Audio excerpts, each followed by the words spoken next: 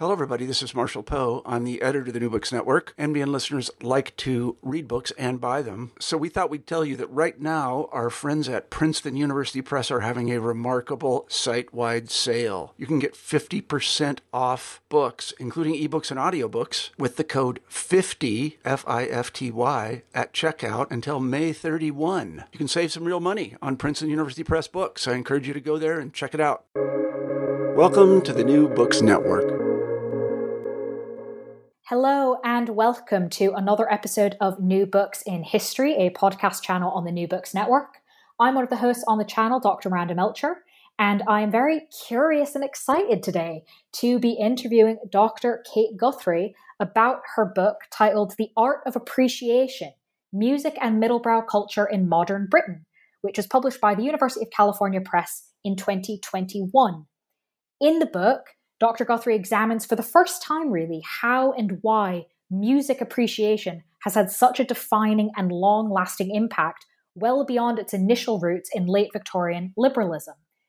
The book focuses on the decades from the 1920s, when rapid advances in sound reproduction enabled new patterns of musical dissemination and consumption, all the way to the early 1960s, when the burgeoning popular youth culture presented a new challenge to this idea of what is highbrow versus lowbrow music appreciation.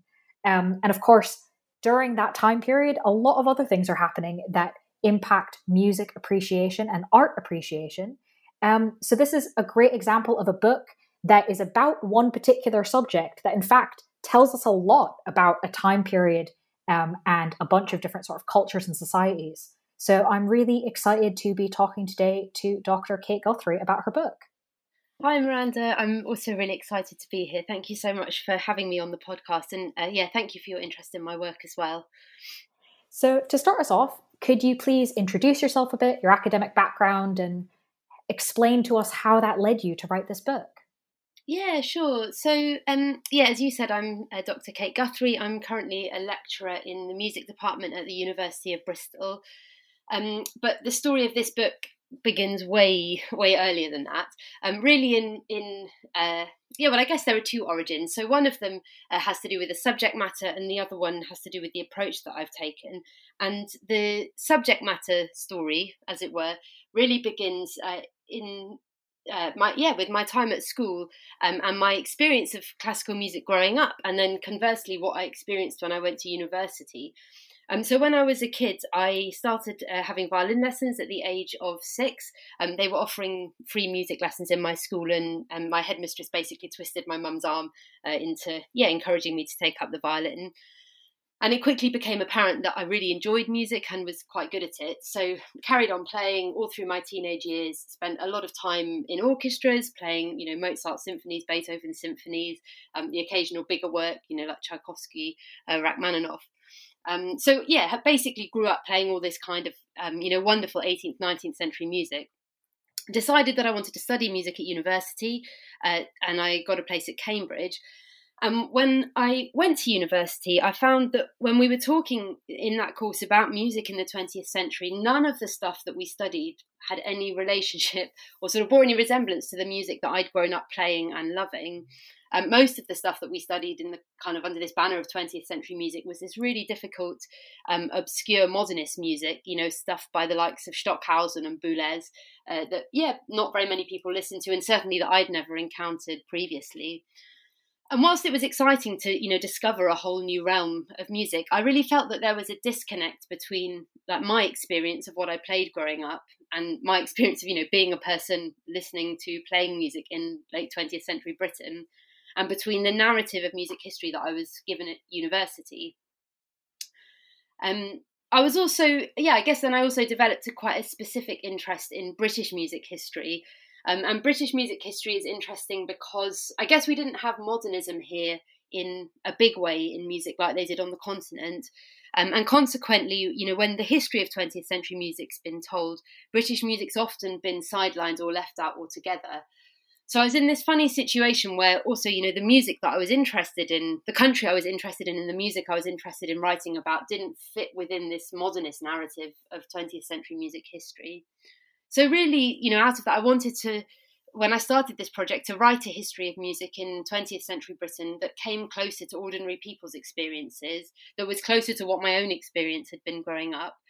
And that explored classical music as it was experienced by regular listeners and, not just by academics working in elitist institutions.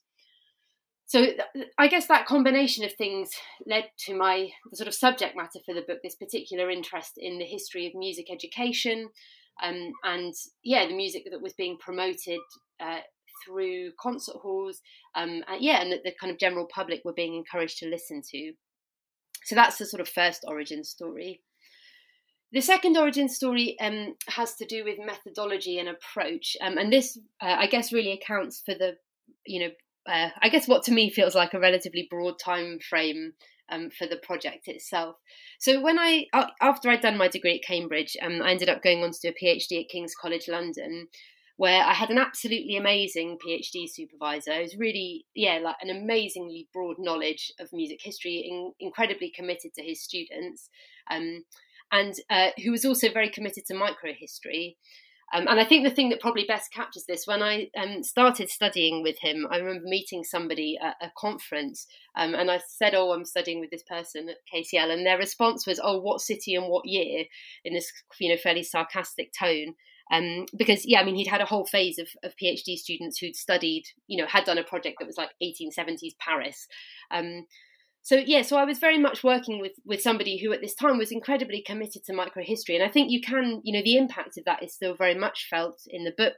The central chapters of it, are a series of kind of microhistorical case studies, looking at particular works or particular organisations at specific moments across this period from the 1920s to the 1960s. But I guess that, at the same time as I was learning to appreciate the value of this kind of thick historical writing, I was also becoming increasingly aware of the ways in which, the stories that are told about music and the kinds of values that are invested in it seem to resonate across much longer time periods.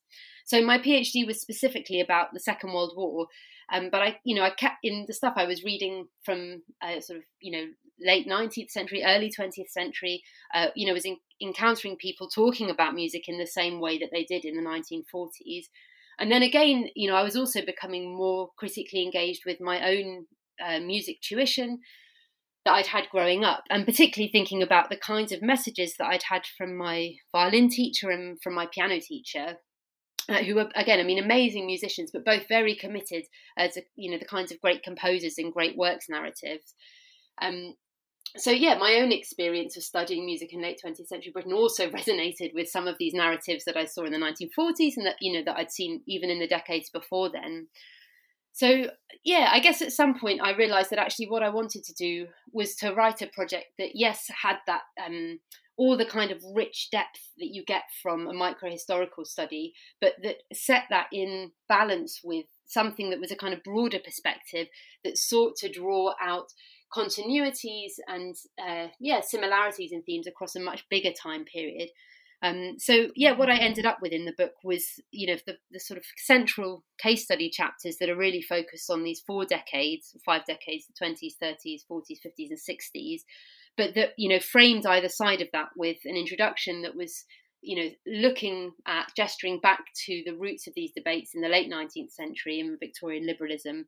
And then in the epilogue, right forward to the proms today and their kind of legacy for contemporary society. So I guess those are the two quite different stories about how I ended up writing this specific book.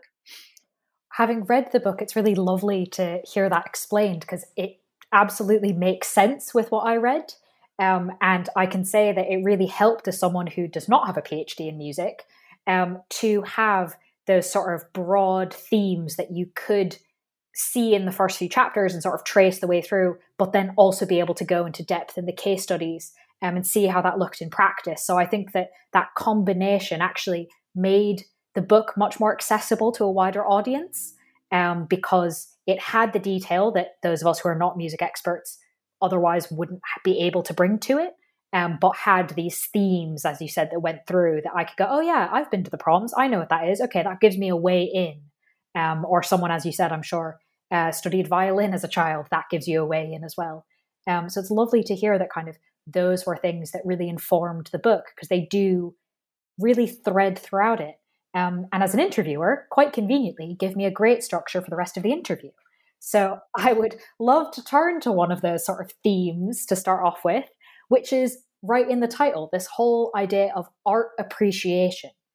What does that actually mean as a phrase, particularly for the figures and debates that you introduce us to in the book? Yeah, so great question. So I guess the art appreciation is understood by these people as I guess what I would term a mode of reception. So it's like a way of listening to music, and very specifically that's premised on this idea that you can get a kind of intellectual enjoyment out of music. So one of the founders of the music appreciation movement described it as being able to listen to, and these are his words, quote, a seriously conceived piece of music without bewilderment. So right from the start, there's this idea of expanding taste that's built into the idea of appreciation, that as you sit down and listen to a piece of music sort of attentively, and that you have certain analytical tools at your disposal, like you might be able to understand something about melodic organization structure, about harmony, about the form of the piece, that kind of analytical knowledge will help you to have a sort of serious enjoyment of what you're listening to. But yeah, that through that, ultimately, you'd be able to enjoy like ever more complicated music. And I think it's quite important to understand. So the idea that you could appreciate music in a sort of intelligent way is very much a product of this particular moment in the late 19th, early 20th century, when you've got a number of different sort of changes happening within society. So one of those is the developments in sound reproduction technologies, so the gramophone and the radio being the kind of earliest examples of those, which really make it possible to distribute music on a completely unprecedented scale. And what this does, it makes it possible for classical music to be brought to new audiences, which has a lot of potential in it. But there's also all these anxieties that grow around this, that accompany these new technologies, that people aren't going to be listening to music in the kind of serious, proper way that they would if they were, for example, in a concert hall. And so, I guess the sort of flip side or counterpart to art appreciation is this idea of listening to, and this is mostly associated with popular music, although obviously in practice people can listen to popular music in an attentive way too. But this idea that, you know, the general public are suddenly have all this popular music available on the radio and on gramophone records, that this kind of music is really easy, it's got all these like simple catchy tunes, there's not really any depth to it, and that this is encouraging them to listen in a way that's just sort of superficial. And also, I guess, like the possibility of, you know, you can switch the radio on in the background whilst you're doing the washing up or cleaning your sitting room.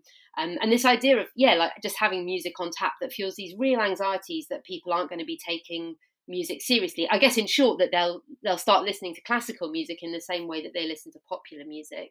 So art appreciation, music appreciation is really imagined as a kind of corrective to that, and a way of, encouraging the general public to stop and take their listening to classical music more seriously. And this goes really nicely into something, again, that's also in the title, this idea of middlebrow culture, right? You've already sort of talked about almost a dichotomy between popular music and classical music, and sort of, well, what are people who, I mean, the subtext very much is who don't know better will approach kind of classical music, the greats, as you mentioned in your introduction. So given that we often hear about a sort of highbrow culture or lowbrow culture, your title talks about middlebrow culture. Can you introduce us to what you mean by this? Yeah, thank you. It's another very pertinent question. So I guess in a sort of the like literal sense, the idea of middlebrow culture is stuff that falls in between highbrow and lowbrow. So if highbrow is your sort of like elitist, modernist, difficult, inaccessible music, and popular culture, or lowbrow is your popular culture, that middlebrow is stuff that doesn't fit so easily into either category. I mean, what actually constitutes middlebrow music massively depends on the perspective of the person who's sort of assessing the value of a given piece. I guess to give an example, take something like Rachmaninoff or Tchaikovsky. So these are like composers from the late 19th, early 20th century who were writing big orchestral works that have really often have really catchy tunes that are, thick, luscious orchestral scoring, and that kind of music becomes is sort of taken on, within the context of golden era Hollywood, and is used as an inspiration for the soundtracks there. So you have this interesting situation where a composer like Tchaikovsky or Rachmaninoff, within the context of a Hollywood movie, might stand for highbrow culture, for this sort of glamorous, knowledgeable, elitist, great tradition of classical music. Whereas from the perspective of some of the music educators that I write about, this kind of late 19th century music had all the trappings of overly accessible popular culture. And so, for them, that would be not highbrow at all, but would be uncomfortably middlebrow. It describes stuff that's between high and low, but that isn't a kind of, I couldn't give you like a fixed list of what that is, because it really depends on the perspective of the person looking at it. I guess the other thing I wanted to say about this is that I think in the book that middlebrow is definitely not just about pieces of music. I've tried to use the term to describe something much broader, like a cultural milieu or a kind of strata of classical music culture that really encompasses everybody, from like the people listening through to the music publishers, the music educators, the broadcasters, the composers. And I think in the book, what draws this particular group of people together is this interest in, either promoting classical music to a bigger audience, or, if you're on the listener end, this sort of aspiration to broaden their knowledge of and appreciation of classical music. And I guess an example then of something that would be a kind of middlebrow culture. You've already mentioned the proms. I think that's a really it's a really powerful example. You've got the people there who are putting the programs together. You've got composers who might be writing music that's played there. You've got the critics who are reviewing the concerts or writing program notes. You've got the audiences in attendance. And somehow, in the mix of all these things, there's an interest in making classical music, more accessible, broadening one's taste. So that's a kind of example of this middlebrow culture in practice, I think. Lovely. And so bringing those things sort of together, you introduce us at the beginning where you talk about sort of this late Victorian liberalism coming into sort of 1920s, that these things all sort of come together, that there's this idea of art appreciation is a sort of attentive way of listening, that middlebrow culture is, well, it's better than lowbrow, and maybe it's on the way to highbrow appreciation. And throughout all of this, there was this really quite strong idea that the public needed to be trained to have leisure, to relax, or how to use relaxing time. So given that is perhaps a little bit not what we're used to right now, could you explain for us kind of what this idea was, where it was coming from, sort of who were the proponents of this idea that the public needed this sort of training? Yeah, so I guess I should have said as well that there's a really strong paternalistic element to this middlebrow culture, and I think this is, it's one aspect of it that has contributed to the very negative press that the middlebrows had in, some of the recent scholarship or musical scholarship on this concept. I guess because, we live in a day and age where, well, as you said, the idea that, I, as a classical musician, might know something that would benefit you is just, is basically seen as downright snobby. And I do think there's an element of that. I guess, the other part of it that I think is very real for the people involved in these middlebrow educational initiatives is that, they have a genuine love of, interest in, passion for classical music, and there's a real a lot of what they're doing isn't just about it's like paternalistic superiority, but it's really about wanting to share this great passion that they have in their life. And I think a sort of genuine belief that that the tools that they've developed for listening to music, for helping themselves to understand and appreciate it better, will actually enhance the public's enjoyment. Different people come down on different sides of the paternalism debate. But I think, there's definitely something for me that feels important to sort of recuperate or allow space for the very positive aspirations that, these educators had, even if, we also have to acknowledge that there was always a sort of snobbery involved in that. Anyway, it's a sidetrack to your question about why the public needed to be trained for leisure. And I guess I was thinking about this this question, and the thing that immediately came to my mind was Aldous Huxley's Brave New World. I don't know whether you've ever read this. It's one of... Oh, okay, there we go. So it's one of my favourite books of all time, possibly my favourite book of all time. I guess the thing that I was thinking about, if you remember the Feelies, when the characters in the book have a chance for some downtime from work, what they all do is they go to the Feelies, which is a bit like the movies, but a kind of amped up version where you've got, sort of physical effects going on as well. And they take this drug, Soma. And the idea, I guess what Huxley depicts there is a situation where basically the leisure time that the workers have is just the chance to completely escape from the reality of their lives. And I think he captures that, really, really powerfully, particularly with this, idea of them actually taking a drug. And I think that the situation that's described there was the thing that, a certain strand of the educated class in Britain. So I'm thinking like people, it's a bit hard to pin down, it's not a sort of defined group, but individuals who, like our cultural commentators, perhaps based in universities, writing in newspapers. I guess people from a kind of educated, literate background, and perceive this kind of leisure where you're just supposedly escaping from the reality of everyday life as a real problem. How they get to this point, I guess there's a number of different... it's a response to a number of different changes that are taking place in British society. One of them has to do with the advances in manufacturing methods. I think the Fordian assembly line is the most sort of powerful example of this.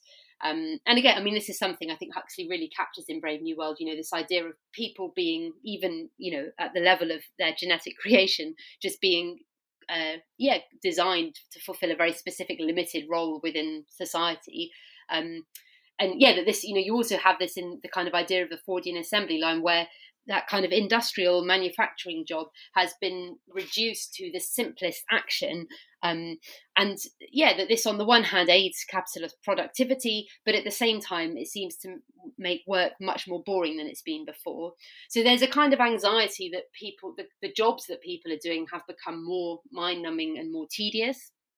So that's one aspect of this. There's also this question about mass media and the sort of new forms of leisure that are becoming available. I've talked about radio and gramophone a bit already. Cinema is another massive sort of player in the leisure industry here, and Hollywood film. And that many of these new mass media become very strongly associated with Americanization, which is another anxiety in Britain.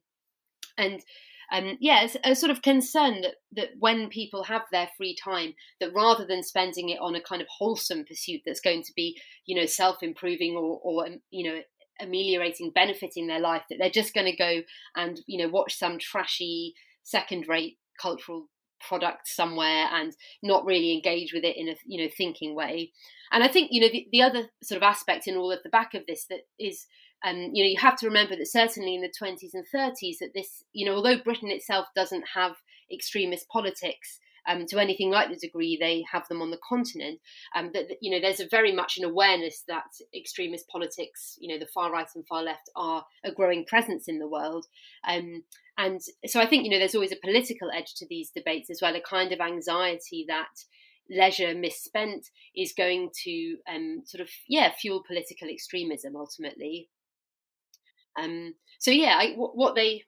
guess what these middlebrow educators do is they imagine that there's a different version of leisure time, which is one spent doing elevating pastimes, developing yourself as an individual, expanding your knowledge, developing sort of a breadth of opinions, and that, partly this is going to make you a better person, but that also it will help to safeguard a sort of democratic, middle of the road society, because people aren't going to be, blindsided by extremist politics. Yeah, it has this idea of sort of it's good for you and it makes you a good citizen for everyone else. Yeah, absolutely. And I think that the thing about citizenship is, again, very much a sort of hangover from the late Victorian period. The other major change in this period is the expansion of the franchise, so more people getting the right to vote. And that brings with it all these anxieties about, are the public going to exercise their right to vote, with due diligence and care. So a sort of new impetus from, that political perspective as well to, supposedly to educate the public so that they can make, what's perceived to be good, sensible, rational political decisions now that they are empowered and have that right to vote.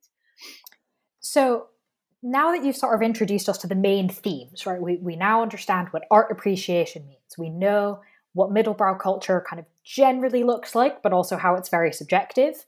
And we know kind of about this paternalistic aspect of there's these political anxieties, the workplace is changing, and all of this sort of comes together as some of the threads that we then follow through your case study chapters. And that's kind of, again, the joy for an interview is to have big themes. And now we're going to go whistle-stop tour of some of your case studies. And I particularly want to sort of look at one of these aspects that you kind of poke at is there seems to be quite a few people that you describe that are very certain that there is the artistic sphere and the commercial sphere. And the two are sometimes at odds, sometimes they overlap but awkwardly, but these are two distinct things. And in fact, you argue quite persuasively throughout the book that this idea that these two things are somehow separate or even at odds was, quote, more an ideological than a material reality. So I was wondering if you could, perhaps through one of your case studies, explain to us why this was very much a false dichotomy. Yeah, for sure. I should say as well, I think that that actual phrase was more an ideological than a material reality is one that I borrowed from Genevieve Bravenel's book, Americanizing Britain, where she touches on some of these questions a little bit in her introduction. So I guess in saying that, this discussion about the relationship between art and commerce that is something that's been really thought about quite a lot by scholars of modernism and also literary scholars. The other kind of big name that springs to mind is Lawrence Rainey and his Institutions of Modernism. I guess what I was interested in doing in this book was thinking about how some of those discussions apply to musical culture, and also specifically to this kind of middlebrow milieu within that. And I think probably the best example to give from the book, to illustrate this are the Robert Mayer concerts that I talk about in the second chapter. So this was an initiative that began in the interwar period and was really designed to promote classical music to a young audience. So these are concerts for children. They begin in London and they end up being a sort of massive national enterprise. I mean, literally all over the country. So have a very wide impact. And you see this kind of tension between a commitment to artistic ideals and the reality of an investment in the kind of commercial sphere, on the other hand, very powerfully through these concerts. So they're set up as, very explicitly as a charitable initiative. And the founder, Robert Mayer, went to lengths on many occasions to emphasize that these are non-commercial in character. That's, literally that's how he described them. So very much in terms of the sort of ideology, how he's promoting these events, he's explicitly trying to push them into a non-commercial box, and he really uses the sort of charitable element of them to help emphasize that.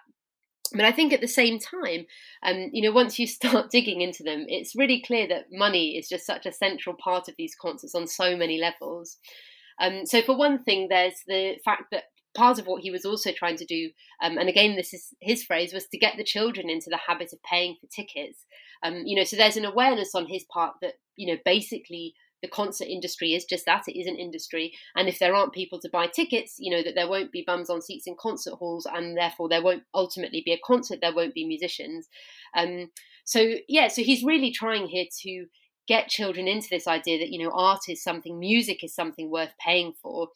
And often comparisons are drawn in this regard with the situation in America, where there's a perception that audiences really are happy to pay good money for concerts, and that this in turn has sort of fueled an increase in improvement in performance standards.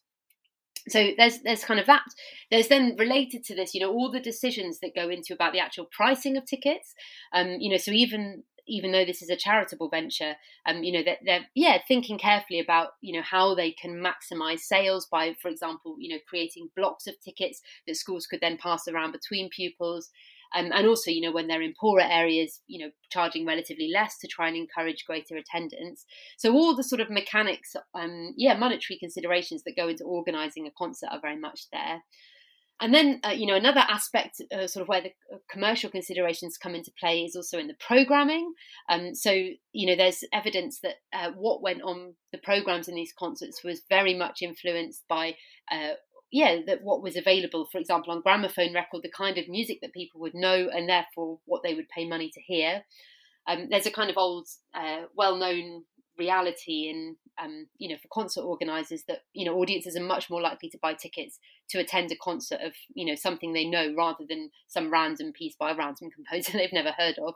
All of those considerations that shape, the music that's actually played. And then, the programmes themselves, which included adverts from various local businesses and industries, and also the relationships with the gramophone companies who were advertising in the programmes. So, in all these ways, money is very much changing hands around these events. It's kind of a central part of how they're being organised. So I think, what you can see here is so there is this commitment to kind of great works of art. Mayer talks about wanting to introduce children to, the kind of great music of the German greats. He says, all this stuff that he grew up with as a child, Bach and Beethoven, Mozart, Handel, the music that he really thinks is amazing.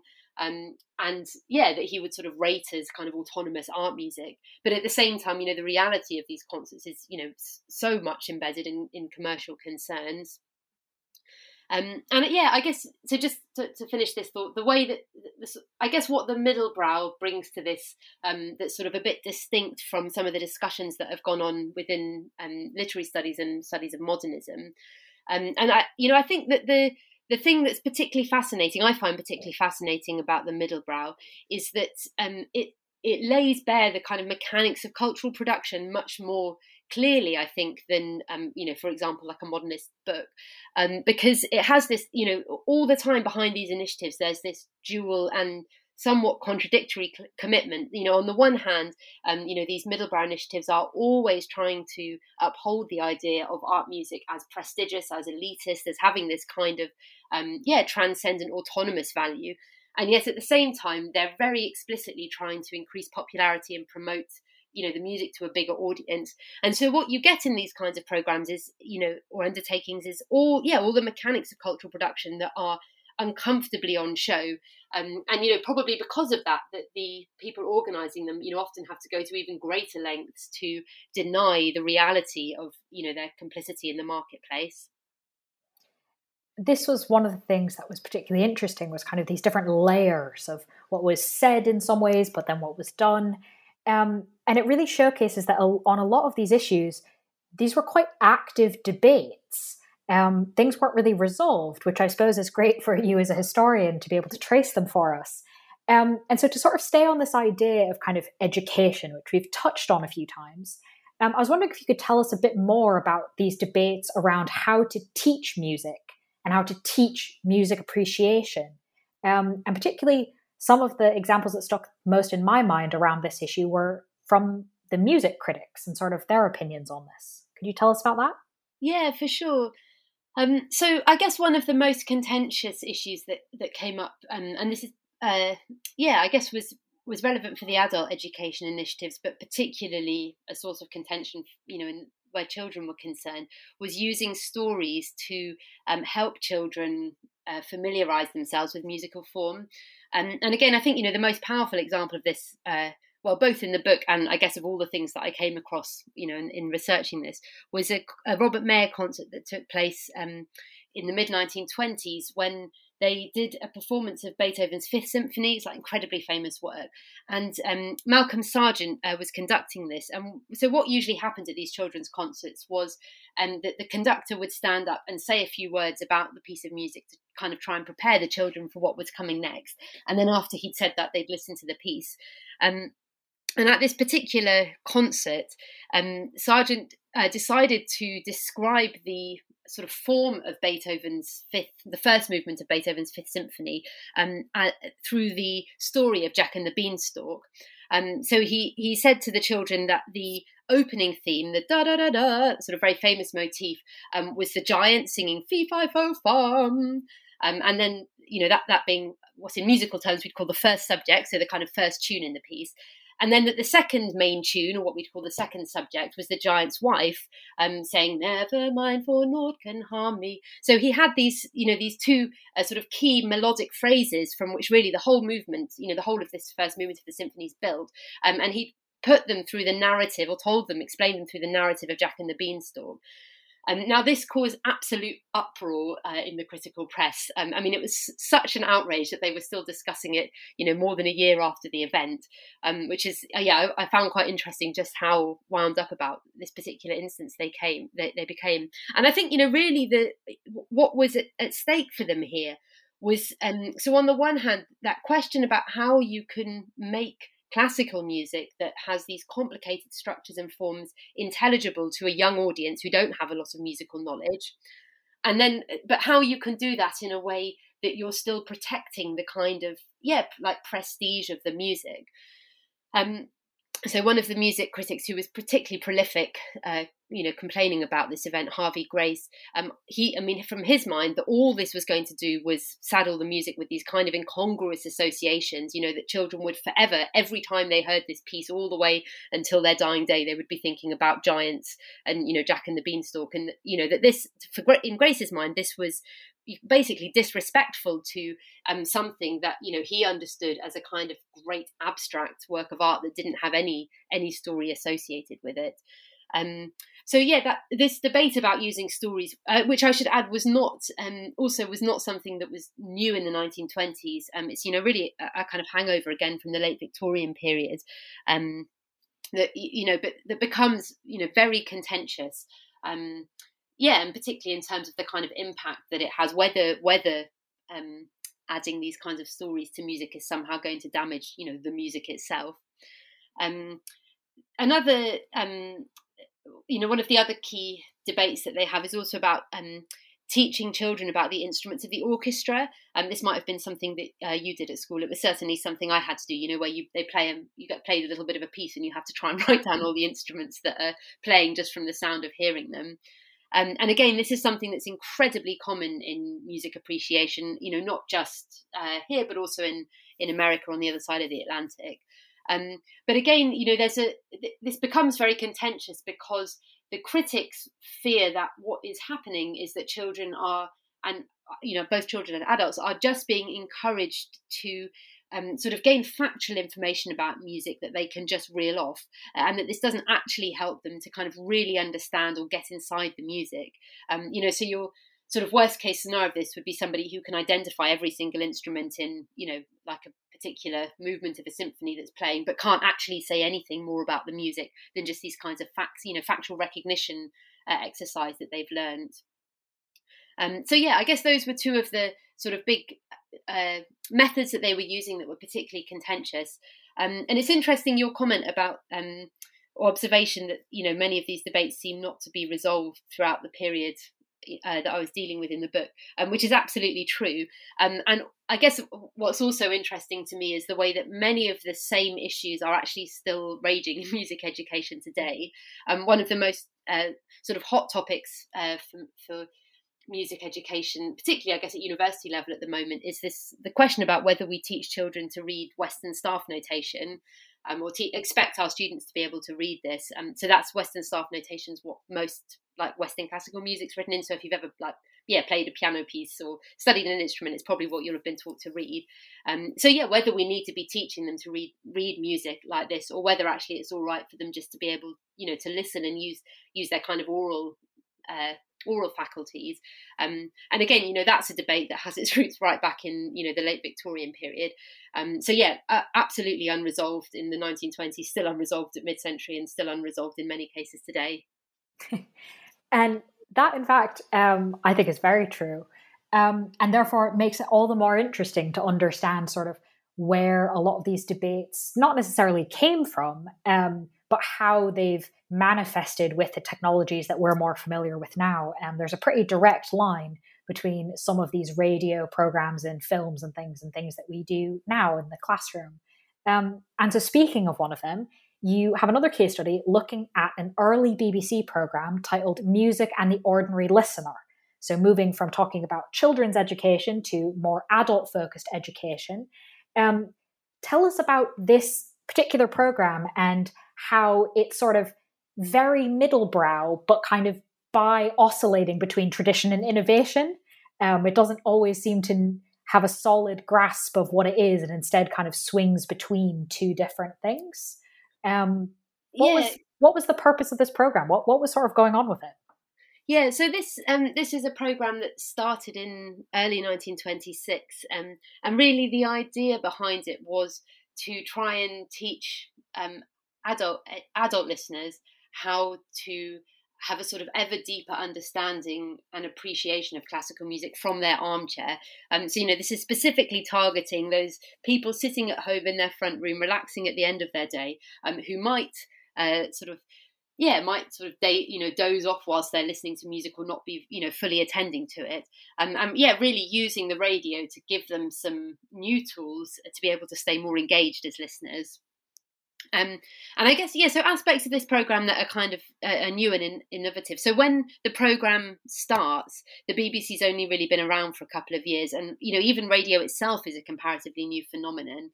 And Walford Davis, who was the presenter of this program and who's also a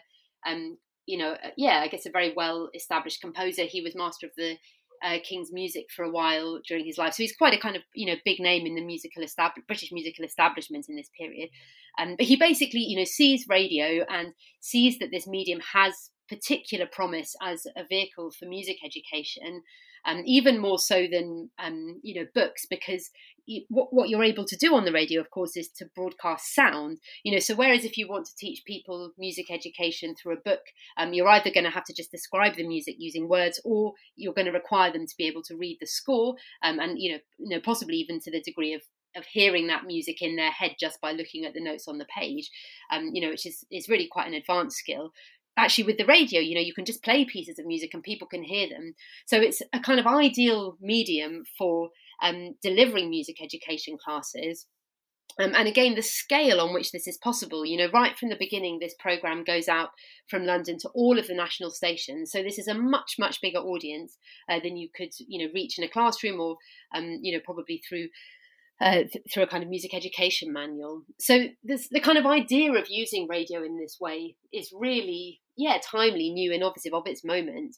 But at the same time, when Walford Davis, settles down to kind of put these programs together, there's so many ways in which, basically he's drawing on late 19th century music education practices. So, for one thing, he sets these up as a kind of lecture recital. So he sits at the keyboard, he talks a little bit, he plays a little bit, he talks a little bit more, he plays a little bit more. And that model of kind of lecture recital was one that had been being used by music educators for decades. He's also limits his discussion, to the kinds of music that was regularly heard on concert programs. So there's a lot of Beethoven and a lot of Bach, a bit of Handel. So these kinds of the great names of classical music that figure centrally. And again, these are the composers that you would have heard in your kind of 19th century concert halls. So in terms of the repertoire he's dealing with, there's, nothing particularly new. And also, the kinds of analytical tools that he's promoting, study of harmony, study of melody, study of form. These are all things that have become sort of established parts of music education already. So in terms of the kind of pedagogy he's using, he's very much drawing on these old traditions. I think even more interesting, though, is the way in which he also promotes kind of late 19th century ideologies through the programme. And in particular, he's really invested in this idea of music as being autonomous. So by which I mean music as having a kind of transcendental quality, that it exists on some, plane above, over and above the moment of performance or the notes on the page. And it has this kind of music for music's sake. And this is really an idea from kind of that's become very prevalent in late Romanticism, and that he takes and promotes through these broadcasts. I guess associated with that then this idea that there's a kind of proper way to listen to classical music that's also a kind of late 19th century ideology. So new medium and new inspiration for using that medium in this modern way, and yet at the same time kind of the contents of the broadcast is in many ways very old. Thank you for explaining that combination of things. It definitely sounds like it would be quite interesting as a listener, but I can also see now that you've explained in your earlier answer why critics may not be thrilled with some aspects of it. And so to continue this idea of the debate that hasn't been resolved, moving from the 1920s now to sort of post-war British culture, post-World War II, obviously, British culture, what were the conflicting visions for culture and music in that time period, and how did the film that you examine, Instruments of the Orchestra, exemplify the tensions about how music appreciation should be in this new world? Yeah, great, thank you. So the 1940s, the aftermath of the Second World War is obviously this kind of great moment of looking forwards and sort of real interest in cultural renewal and building a kind of new and better world after the trauma that was World War II. And really what you see at this time are there these two sort of conflicting visions of what British culture, as it were, should mean. And these really have to do with the question about like who is represented in and through a national culture. So is this the culture of the nation in the broadest sense, i.e. of like all the cultural interests of the general voting public, or rather is national culture something closer to the kind of best that a nation has to offer to the world, or indeed, to showcase to its own population.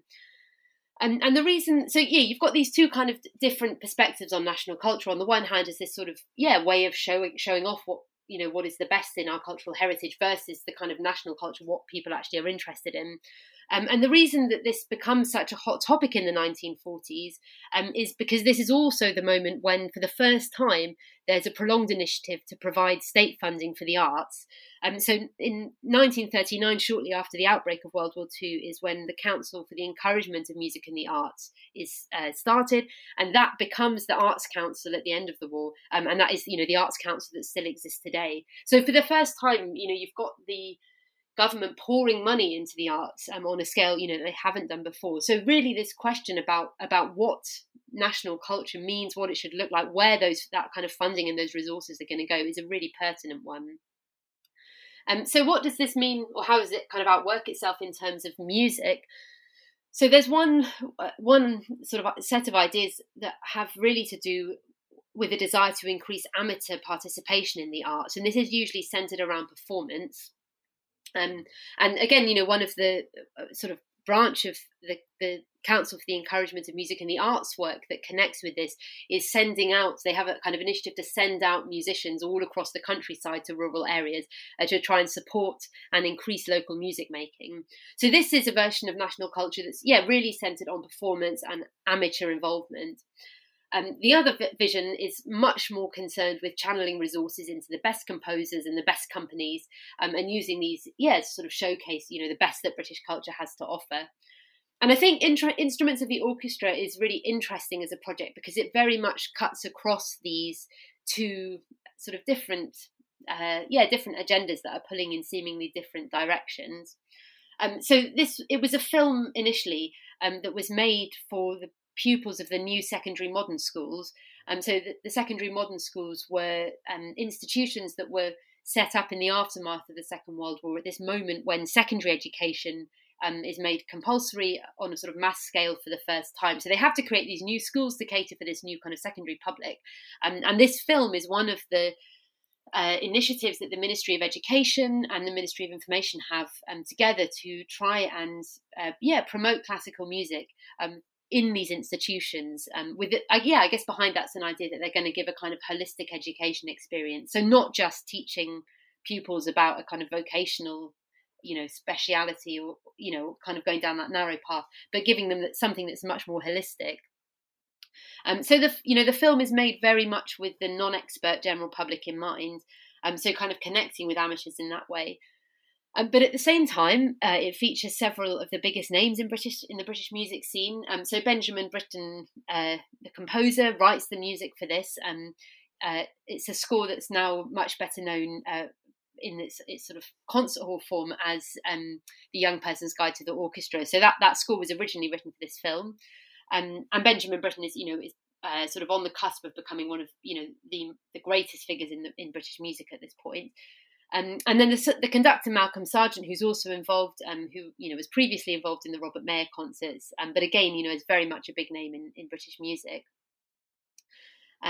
So in that sense, there's this kind of marrying of sort of the best in British culture with an initiative that's aimed at the general public. But I think the most interesting thing, again, is the sort of ideological aspect of this, and the sort of motivation for the film, which was really, those creating it hoped that the film was going to encourage a form of active listening. And again, this is being imagined as a form of listening that's distinct from the kind of passive listening that supposedly the public engaged with when they were listening to popular music. So they're really imagining listening here as a kind of site for participation. So this is very much a vision of a participatory national culture, but it's one where the public are participating as active listeners rather than as kind of amateur performers. And I think it's particularly pertinent, that they decided to use a film to try and realise this vision of active listening, or this idea of active listening, because obviously, as we've mentioned, movies were very much the domain of Hollywood at this time, and so that medium tended to be associated with all the sort of negative trappings of mass media glamour and escapism. And really, what they're trying to do here is take that film medium and use it for a sort of supposedly loftier, more educational purpose. And yet another example of where sort of the dichotomy between high art and commercial aspects are probably not as distinct as they might have argued at the time. No, indeed. And actually this film is another really good example of that, because in the end they end up distributing it through MGM as well, and in local cinemas. And there's a lot of contention about this at the Ministry of Education, because written into, in order to secure those commercial contracts, they had to sort of put limits on their charitable use of the film. But obviously, the people who are in charge of the coffers were very much in favour of reaping the sort of pecuniary benefits of commercial distribution. So you absolutely have that tension here as well. Fascinating. So to move to one of your later case studies, still very much in this theme of sort of education, you described for us sort of more about how music education, especially for adults, continues in post-war Britain, both sort of within universities and also in addition to them in sort of extramural methods. But you argue that music education in post-war Britain in these senses was, quote, saddled with a host of negative connotations. Why? Yeah, so this the comment about it being saddled with a host of negative connotations is very much to do, I guess, with music appreciation specifically. I guess what I was interested in this chapter was the way in which many of the practices and principles of music appreciation end up influencing the kind of music teaching that happens in universities. And I guess I was particularly interested in this because nowadays music appreciation still has a really dubious press. It's very common for academics to sort of discredit this part of our disciplinary history, and yet actually you don't have to dig very deep to see that much of the sort of legacy of music appreciation can really be seen in a very obvious way in post-war university music education. And essentially I guess the issues with it boil down to the tension that often underpins outreach initiatives, where on the one hand you've got a desire to promote academic ideals and retain some of their scholarly sort of integrity and value and depth, but at the same time you're trying to explain them to a much broader audience, and that in doing so there's always this risk, this fear of those sort of the academic quality of that discussion being dumbed down. And I think, if we take extramural departments in particular and extramural music, this has already a really unstable place within the post-war British university establishment, precisely because it sort of sits in between. These aren't outreach initiatives; they are formally part of the universities, and yet they're not. They're sort of on the edge of university life. So they tend to have their own departments. I talked specifically about the department at Birmingham, which was the extramural department there, which was one of the biggest in the country. So the university has its own department, and it has university funding, and there are all the kind of usual university positions associated with that, like professorial chairs. And yet at the same time, what these departments are trying to do is to offer something that's not strictly a university degree. So they want to offer a university level program, but not actually a degree. So they're doing this through sort of one-off courses. A student might take one course, they might take 50 courses, you don't know.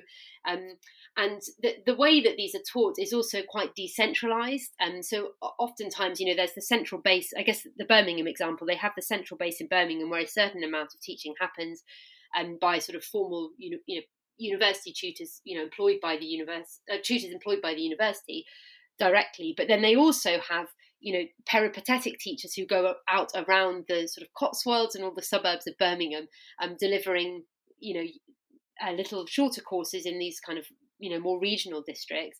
And what this means is, you've got a very decentralized approach to the teaching, that results in quite a wide range of standards and themes being covered. So really all those, that sort of tension, between trying to diversify access whilst at the same time retaining some sense of quality or standard kind of appropriate to a university level is very much sort of running through these initiatives.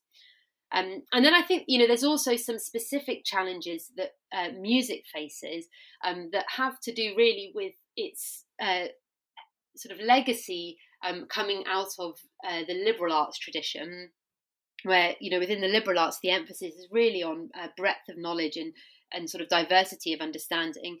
And that in contrast to the general trend in the post-war university environment, which is towards specialisation and sort of professionalisation.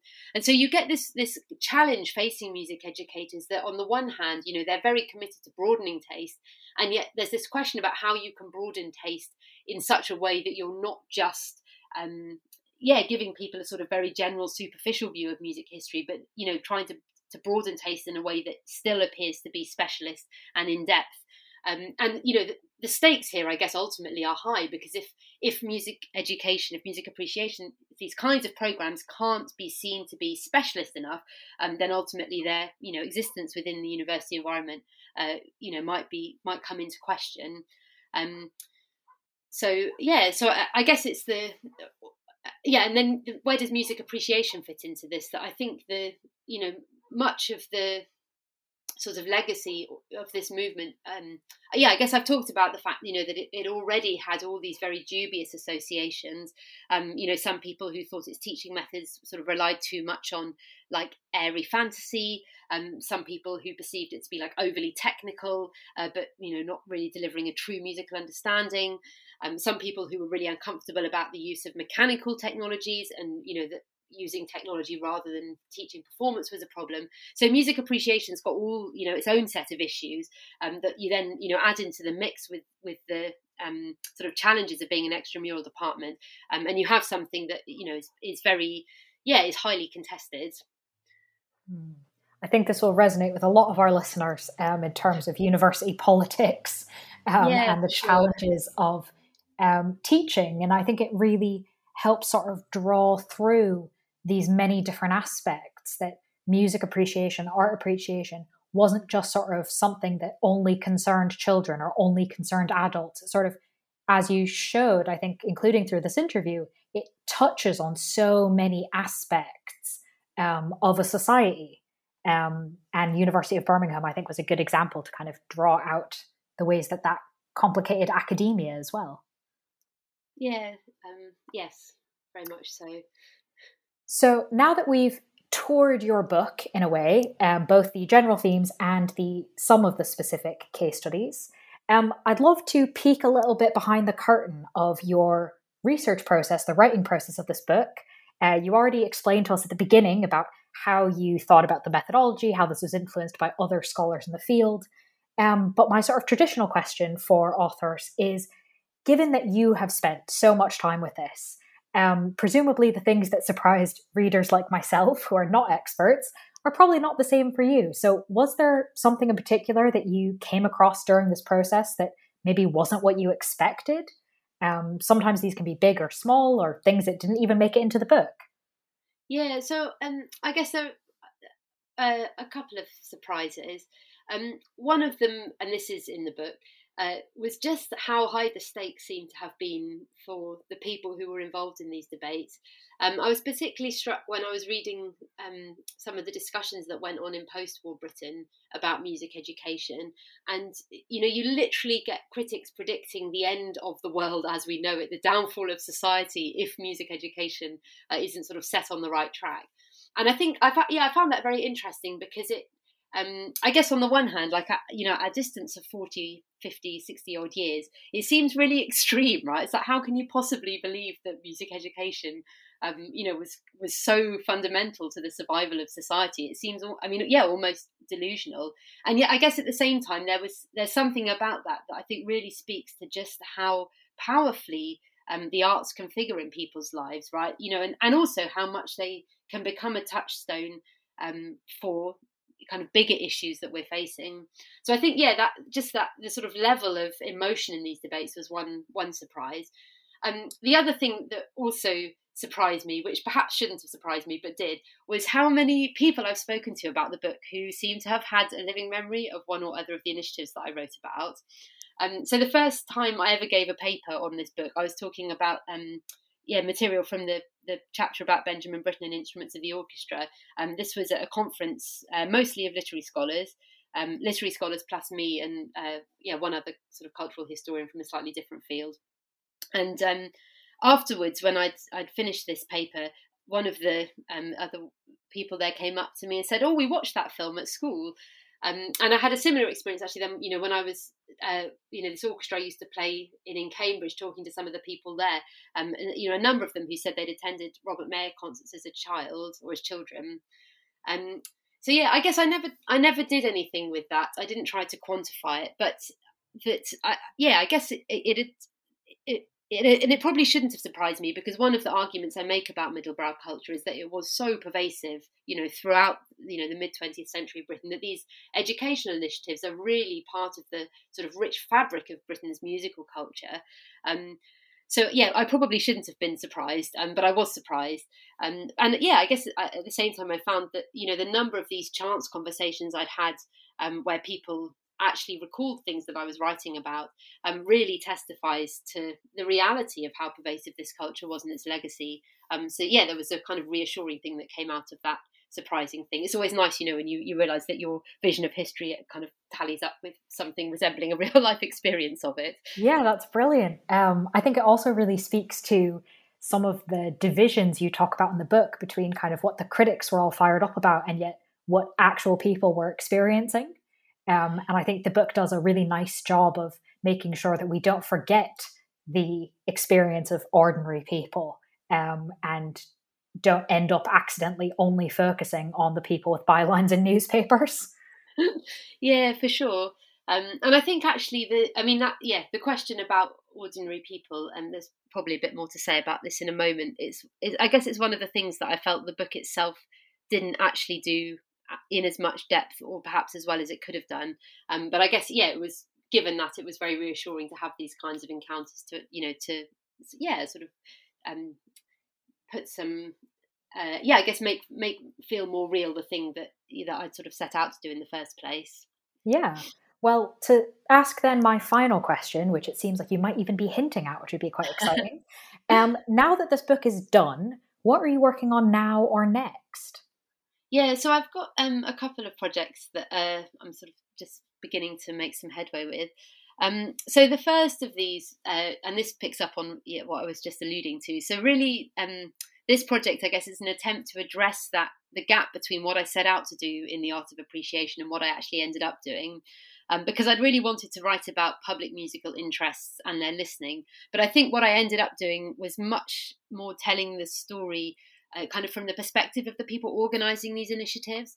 There are moments in the book where kind of the public voice comes in, whether that's from like comments in newspapers, or it's sort of those rare occasions where you've got letters written in to broadcasters, or in the chapter about Peter Maxwell Davies, there's some records of what his, the children involved in playing his music thought about it. But, these are really just kind of, like tiny moments within, a much bigger story that's really focused around the organisers. And as I said, that's basically because that was the information that was, readily available to me as a postdoctoral researcher.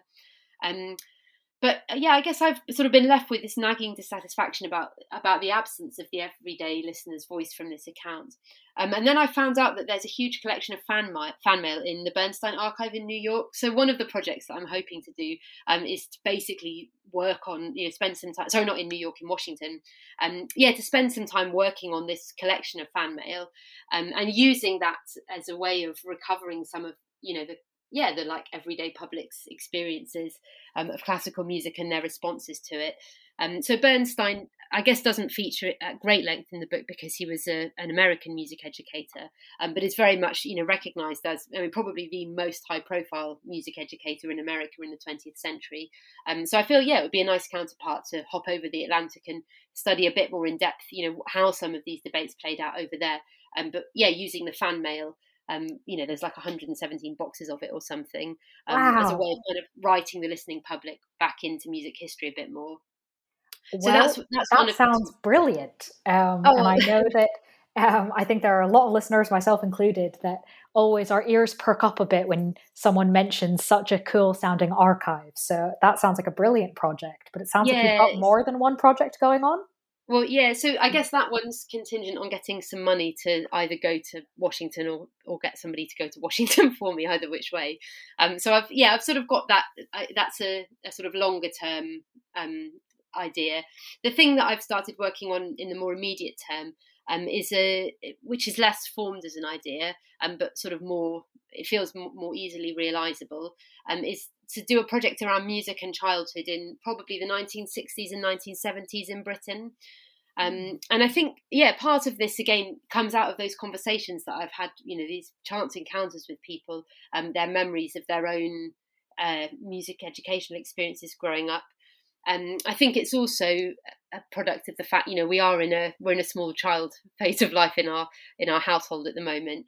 So very much connected with kind of young people and their what the world looks like, through them. And I think the other part of this that there is some scholarship on music and childhood, but it's a much less developed field than, say, in like literary studies. And most of the writing that's taken place has focused on kind of either modernist music or modernist composers. So you get, the story that's been told about music and childhood, for the most part, has centered around these kind of modernist narratives. And I guess again, there's just that drive to tell a version of music history that isn't about the kind of elitist performances and individuals, but something that's much more connected to the kind of reality of people's lives. So that project, which is might look at the beginning of Suzuki teaching in Britain, might look at some of the initiatives that on television in the 1960s and 70s. So perhaps filling in a bit of the sort of later part of the 20th century. So yes, these are the two things that I'm thinking about at the moment. Well, I think those two projects will definitely be of interest for our listeners, obviously myself included, particularly those of us who are probably not necessarily music experts and yet have encountered music, particularly in education and as children.